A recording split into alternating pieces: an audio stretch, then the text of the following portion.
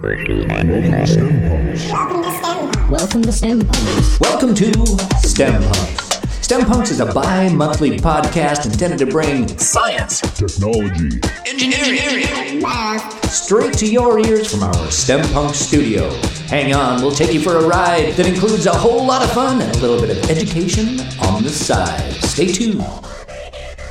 Nice to be in orbit.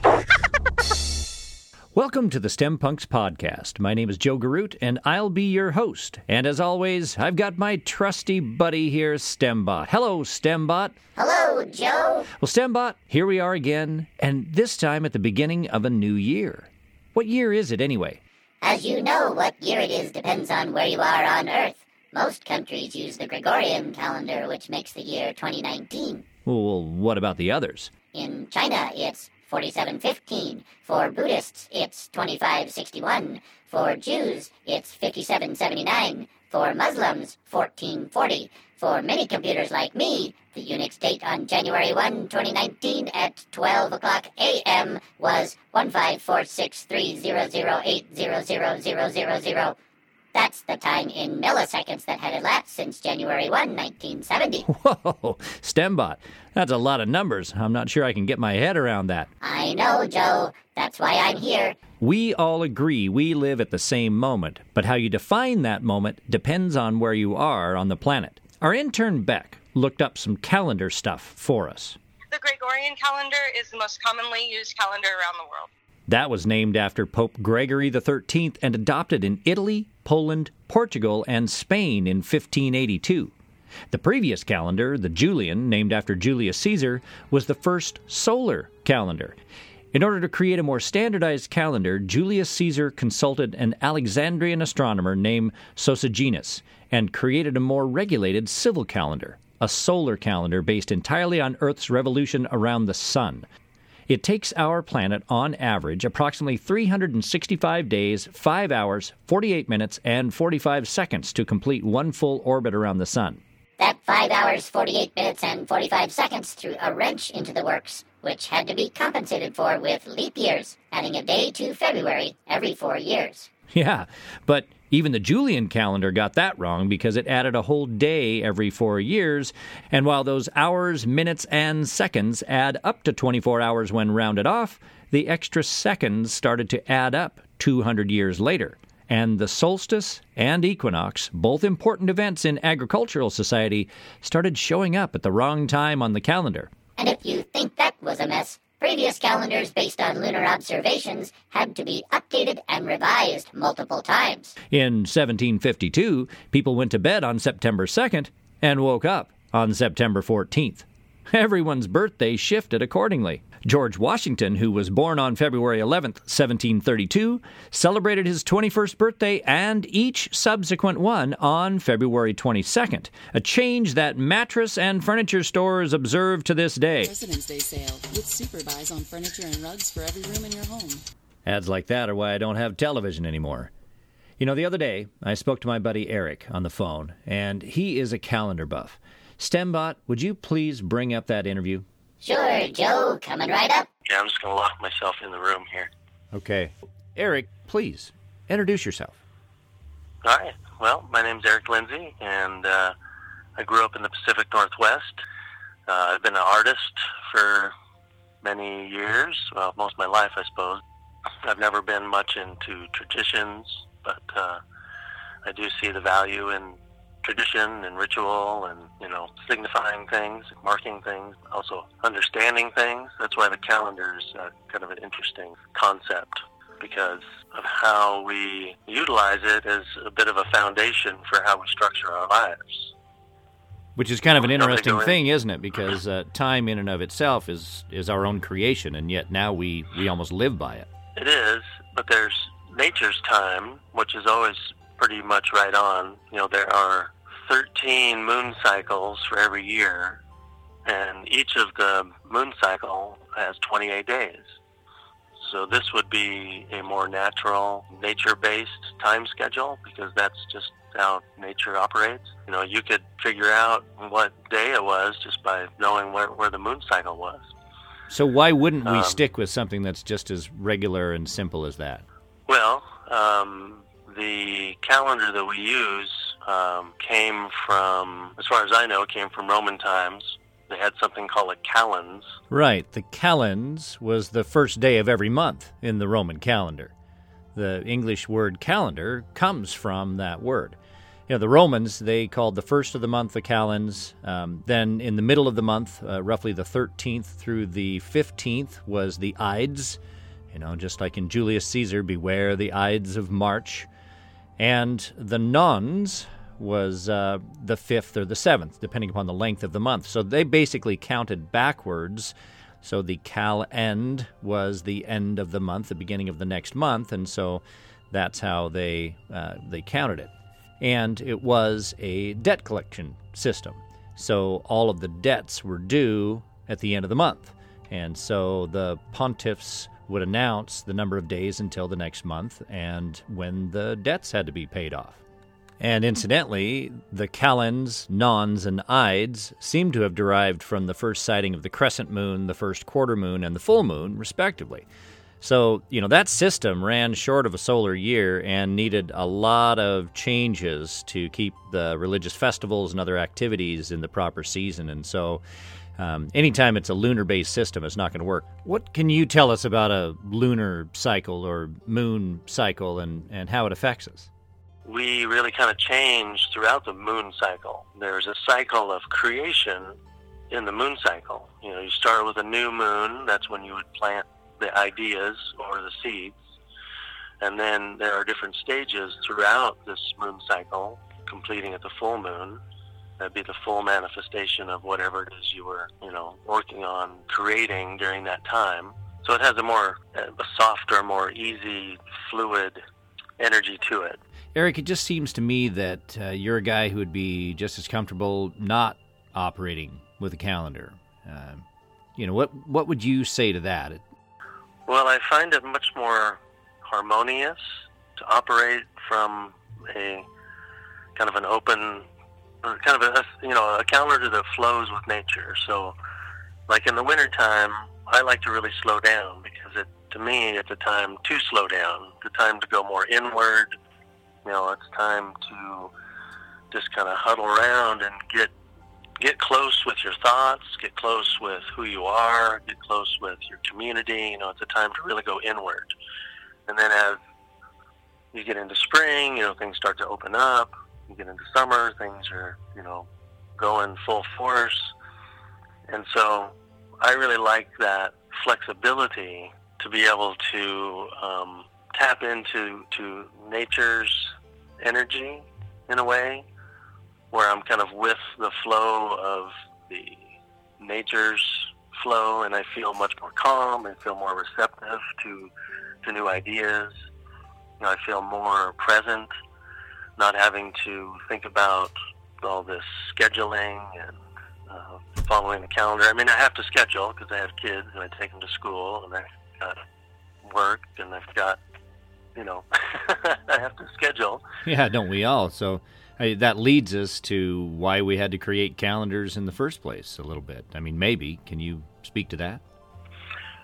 Well, we created calendars to keep big groups of people on a similar system. And, that was probably necessary to build large civilizations and empires. You have to have everybody kind of on the same page as far as, the certain hours that we work. It has become obvious in the research that we've been doing that really it does come from a need to, in a communal way, observe certain things. For example, many changes were done for religious reasons. We wanted to keep a certain day on that same day every year.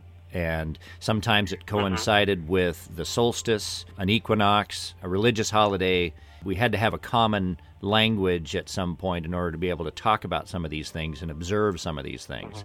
And as you mentioned, with the calends system, it was a debt collection thing. So they wanted it always to happen at the same time within a certain number of days, right?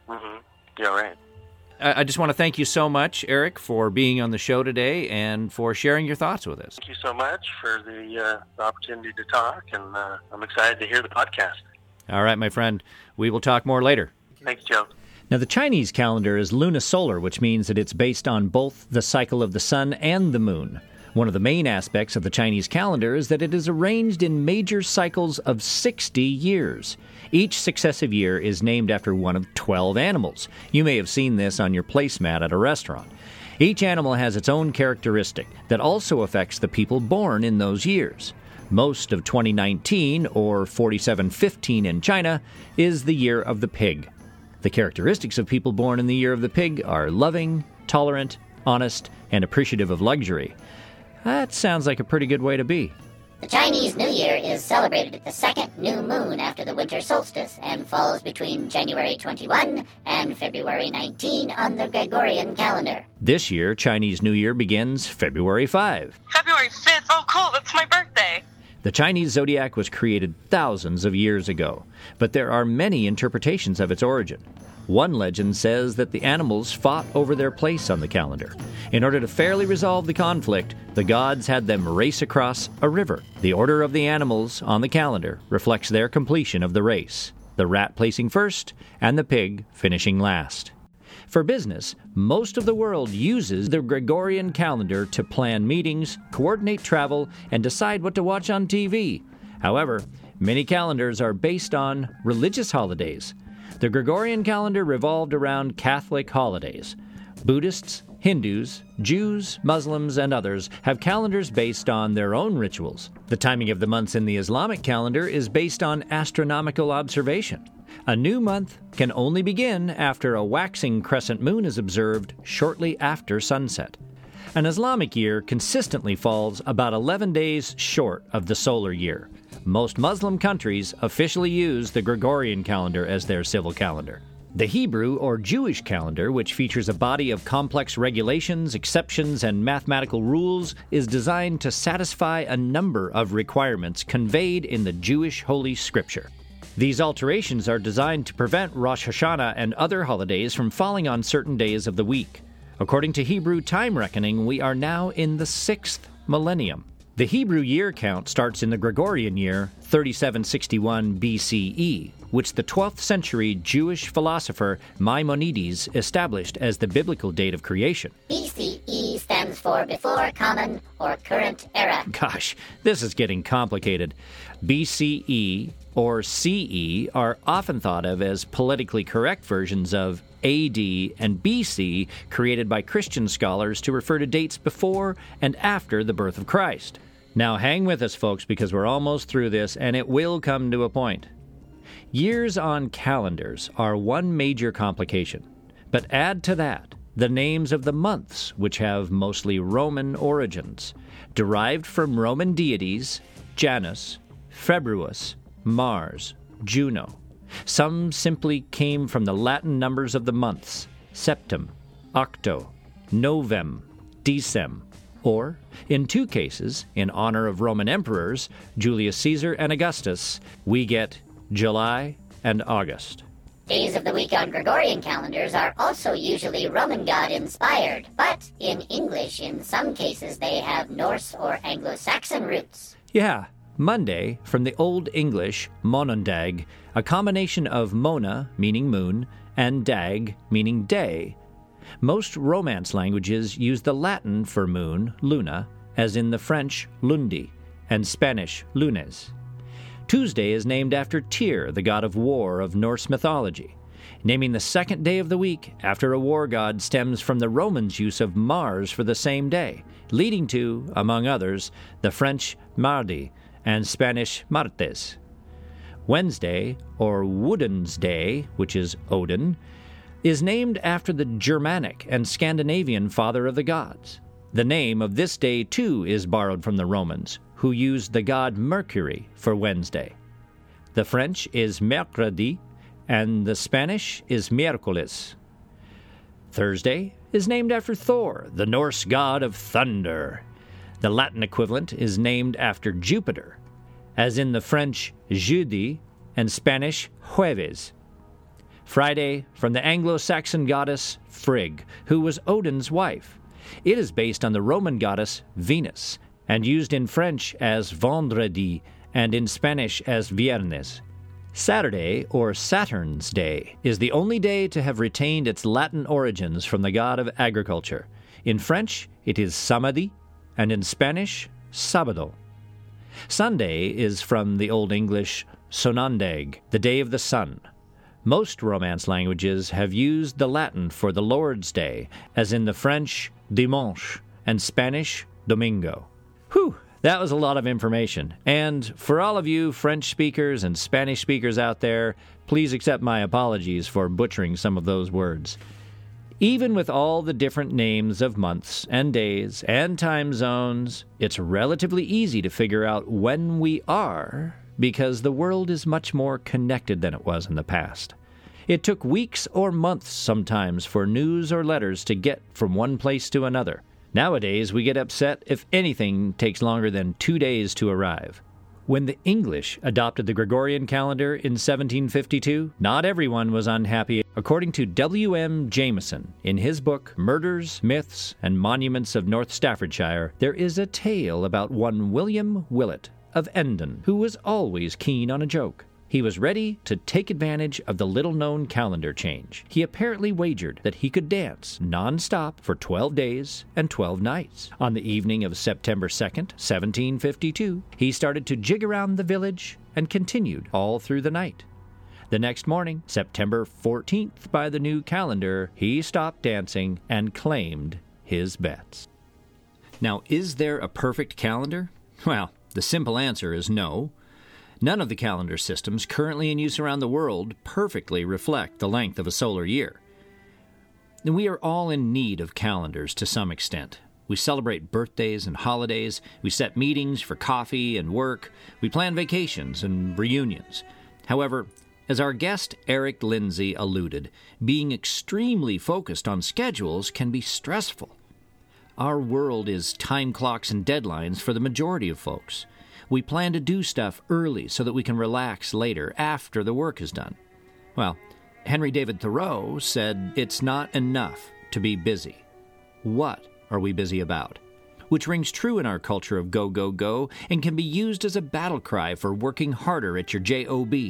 To me, though, there are a lot better things to be busy about. Self-care, time with family and friends, participating in positive care for our planet, and so much more. There was a time when we didn't need calendars and clocks. We can still get glimmers of a similar life when we go out into nature for an extended time.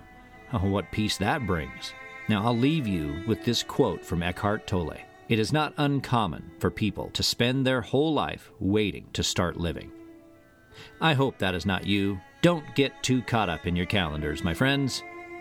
Say Happy New Year, STEMBot. Happy New Year, STEMBot. The STEMpunks podcast is brought to you by Cottywomple Creative. A Cottywomple is a purposeful journey towards a vague destination. Cottywomple Creative creates everything from fine art to practical items with a bit of whimsy. You can see for yourself at CottywumpleCreative.com. Many thanks to our patrons on Patreon. Without you, this podcast wouldn't be possible. Happy New Year to all of you, and thank you very, very much.